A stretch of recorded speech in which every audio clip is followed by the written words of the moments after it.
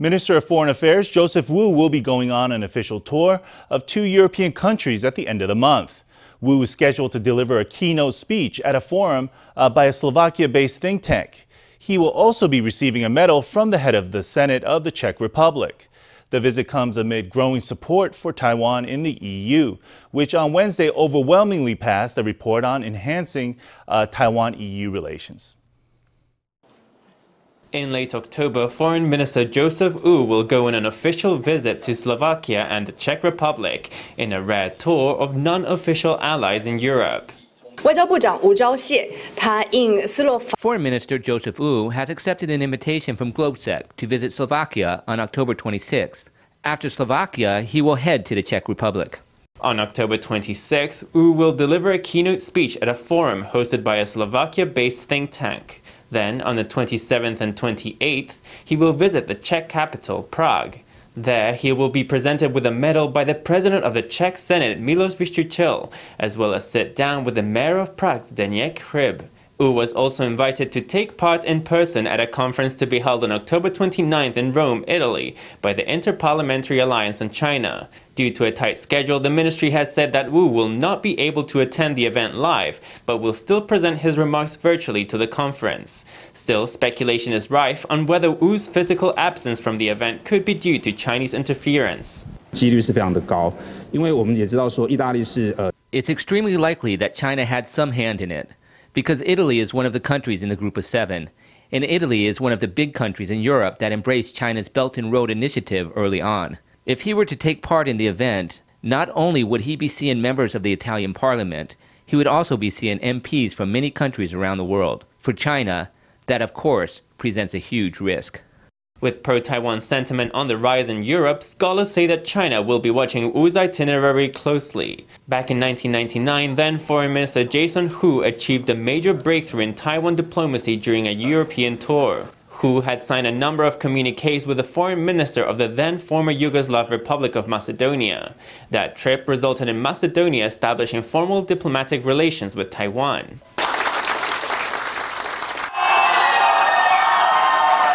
During last week's legislative elections in the Czech Republic, the Communist Party of Bohemia and Moravia was ousted from parliament. Analysts say the new government may have the toughest stance on China yet. That has also raised speculation on whether Wu's visit to the Czech Republic could further deepen the country's relations with Taiwan. I think that this visit to the Czech Republic is not just a formality. There may be more visits moving forward, so that the two sides can have more substantive exchanges and deepen their relations. As to whether the Czech Republic will establish diplomatic relations with Taiwan, we'll see how it goes. Taiwan may have some way yet to go in securing a diplomatic ally, but pro-Taiwan sentiment is certainly on the rise in Europe. The European Parliament on Wednesday voted 580 to 26 to overwhelmingly pass a report on enhancing Taiwan-EU relations. The report calls for the EU's representative office in Taiwan to be changed from the European Economic and Trade Office to European Union Office in Taiwan. Well, the Biden administration's nominee for ambassador to China, Nicholas Burns, took a tough line on Beijing at a Senate confirmation hearing on Wednesday. Burns said that China could not be trusted on the Taiwan issue, saying that China had previously gone back on its promises regarding Hong Kong. He also said that U.S. should continue assisting Taiwan to strengthen its asymmetric warfare capabilities. So I don't think we certainly cannot trust the Chinese in this issue. U.S. nominee for ambassador to China, Nicholas Burns, was asked about the Taiwan issue during a confirmation hearing by the U.S. Senate's Foreign Affairs Committee. Burns stated that China could not be trusted and pointed to Hong Kong as a prime example why. The commitments they made to the people of Hong Kong and to the rest of us around the world, and the Chinese have gone back on every one of those commitments. So if we link that to Taiwan, we obviously cannot trust China to meet the commitments it's made on the Taiwan issue. Burns had been present at the Hong Kong handover ceremony in 1997, and since then, he's seen how China went back on its commitments. The nominee further condemned China for its military harassment of Taiwan. He pointed out that China had sent more than 150 military jets into Taiwan's air defense identification zone since October. Burns also stressed that the U.S. must help Taiwan strengthen its asymmetric warfare capabilities. Chinese leaders in recent months has been that they intend to take back Taiwan. Our responsibility is to make Taiwan a tough nut to crack, help it increase its asymmetric defenses through the Taiwan Relations Act. Burns, who turned 65 this year, first stepped into U.S. foreign policy circles in the 1980s and has a wealth of experience in diplomacy. During the Clinton administration, he served as spokesman for the Department of State and as the U.S. ambassador to Greece. During the administration of George W. Bush, he served as U.S. ambassador to NATO and as undersecretary of state for political affairs. Now, with U.S.-China tensions on the rise and with the U.S. ambassadorship to China vacant for a year, Biden has chosen to forgo a political appointment in favor of appointing a career diplomat like Burns. Analysts suggest that this represents the adoption of a cautious policy aimed at building more stability into the U.S.-China relationship. The position of U.S. ambassador to China is extremely important and represents Biden in direct talks with the Chinese. He has taken a hard line and endorsed a firm commitment to Taiwan. If he does end up serving as the ambassador to China, then I believe that the U.S. commitment to Taiwan should be back on a solid footing. The lawmaker says that Burns' tough stance on China shows that the U.S. is as committed as ever to Taiwan. So with vaccine coverage gradually going up in Taiwan, public health experts are suggesting approaches that the government could take to ease border restrictions. Some experts say Taiwan should ease entry rules according to each country's risk level by evaluating factors like vaccine coverage.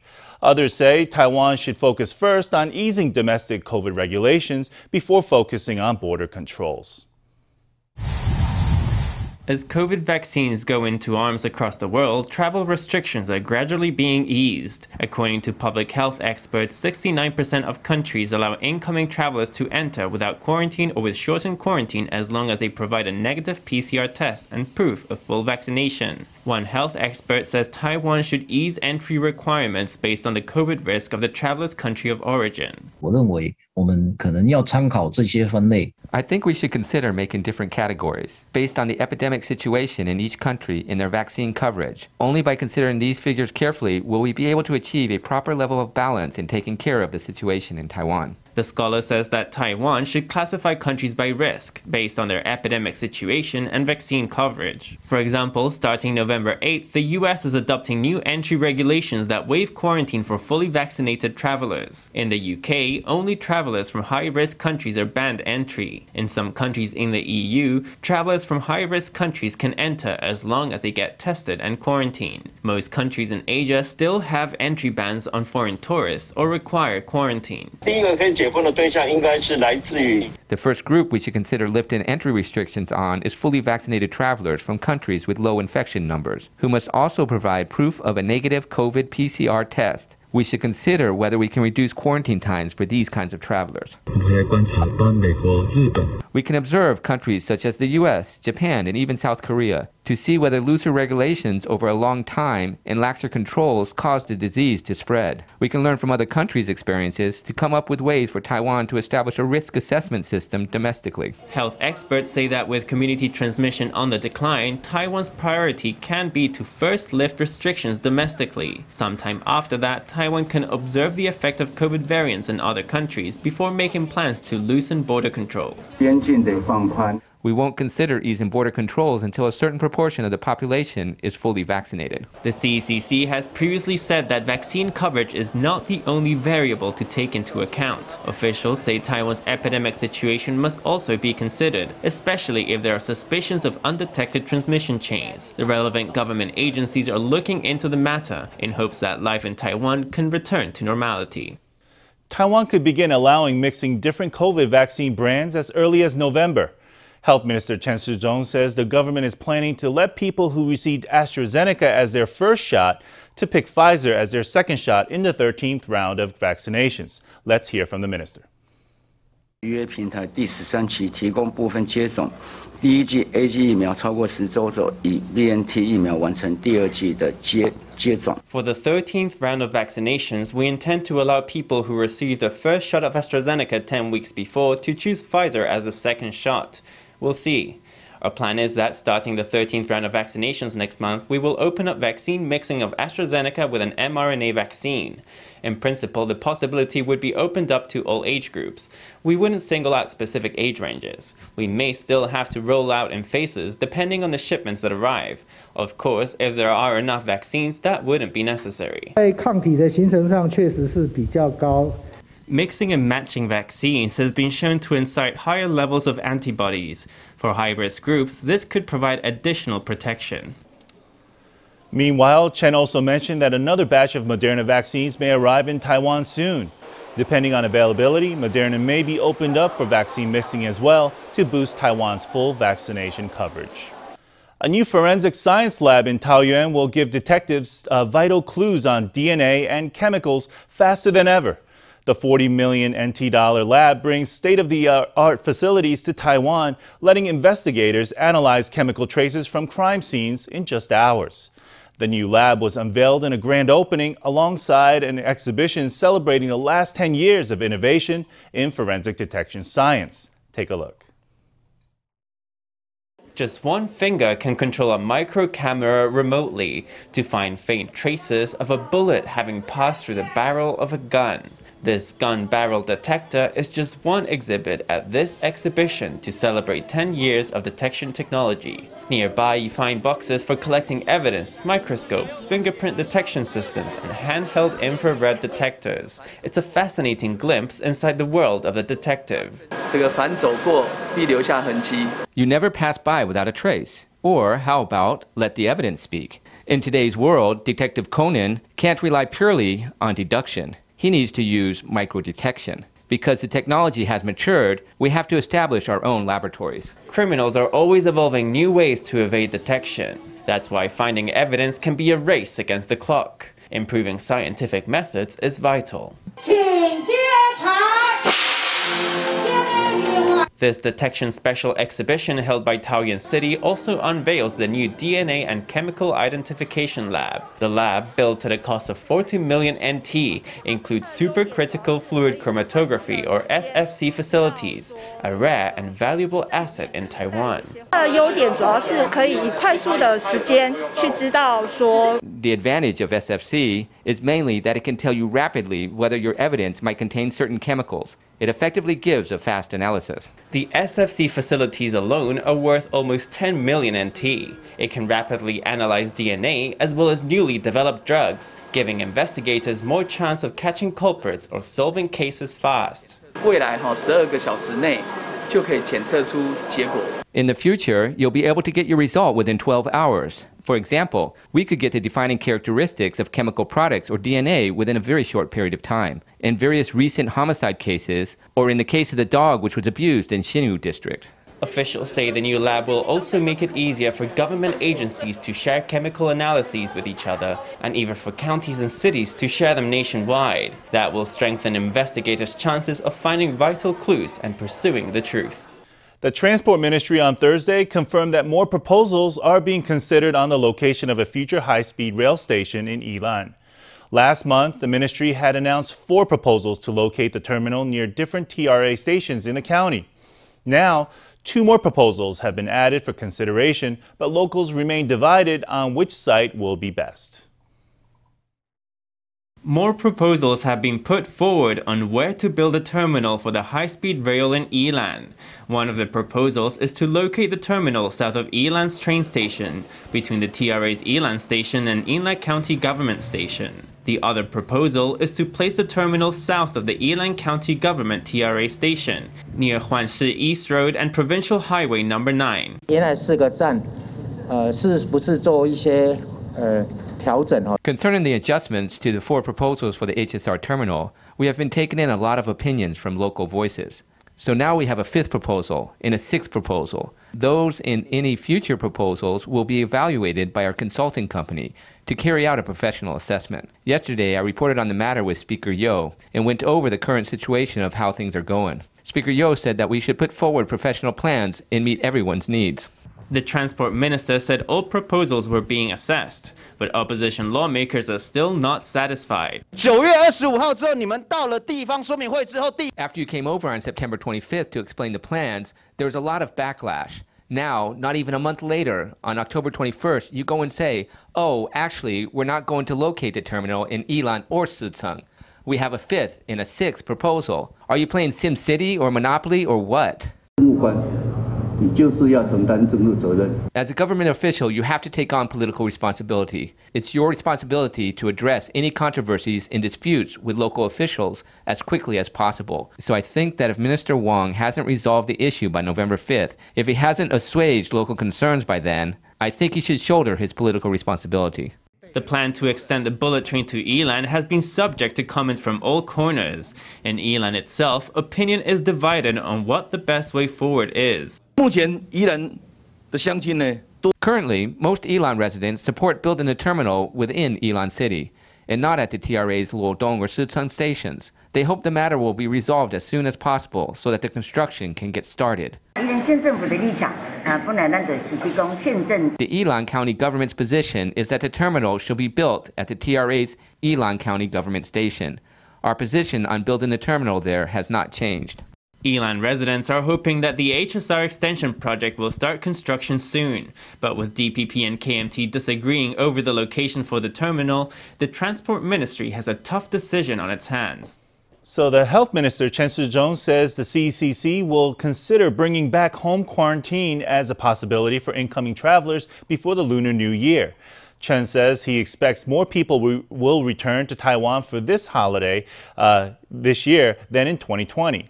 He says the CCC will also assess the possibility of expanding Taiwan's quarantine hotel network or even making compulsory quarantine shorter.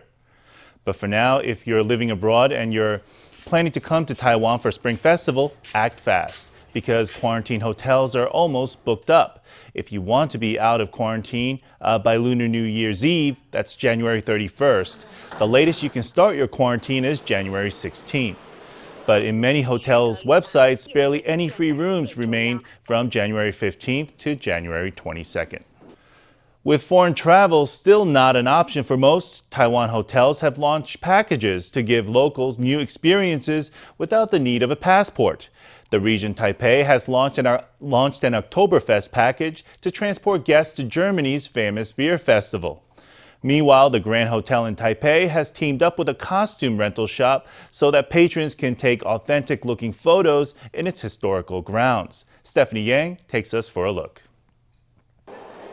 Here at the Grand Hotel, you can rent traditional garments such as qipaos and get a full hair and makeup makeover. Then you can take a stroll to explore the hotel's unique history. This is a qipao tour launched by the Grand Hotel in collaboration with a costume rental store. The architectural style of our hotel and our two Chinese restaurants is very historical. The Grand Hotel was Taiwan's first five-star hotel. Guests can change into their outfits and take photos around the hotel. They can even wear their qipaos while they dine in at the restaurant.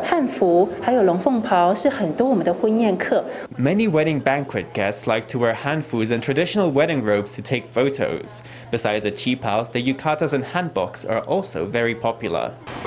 Here's our cold cut and meat sharing platter for 4. Please enjoy. If you're feeling the itch to travel to Europe, the Regent Taipei is offering a taste of Germany's Oktoberfest, which attracts over 6 million people every year. This year, the festival has been canceled in Munich due to the pandemic, but the Regent Taipei is offering an Oktoberfest room package promotion featuring meals with pork knuckles, roasted spring chicken, and German beer. Guests can come in as a group of 4 and stay in this beautiful balcony room that is 65 square meters big, and then we have a cold cut and meat sharing platter that is for 4.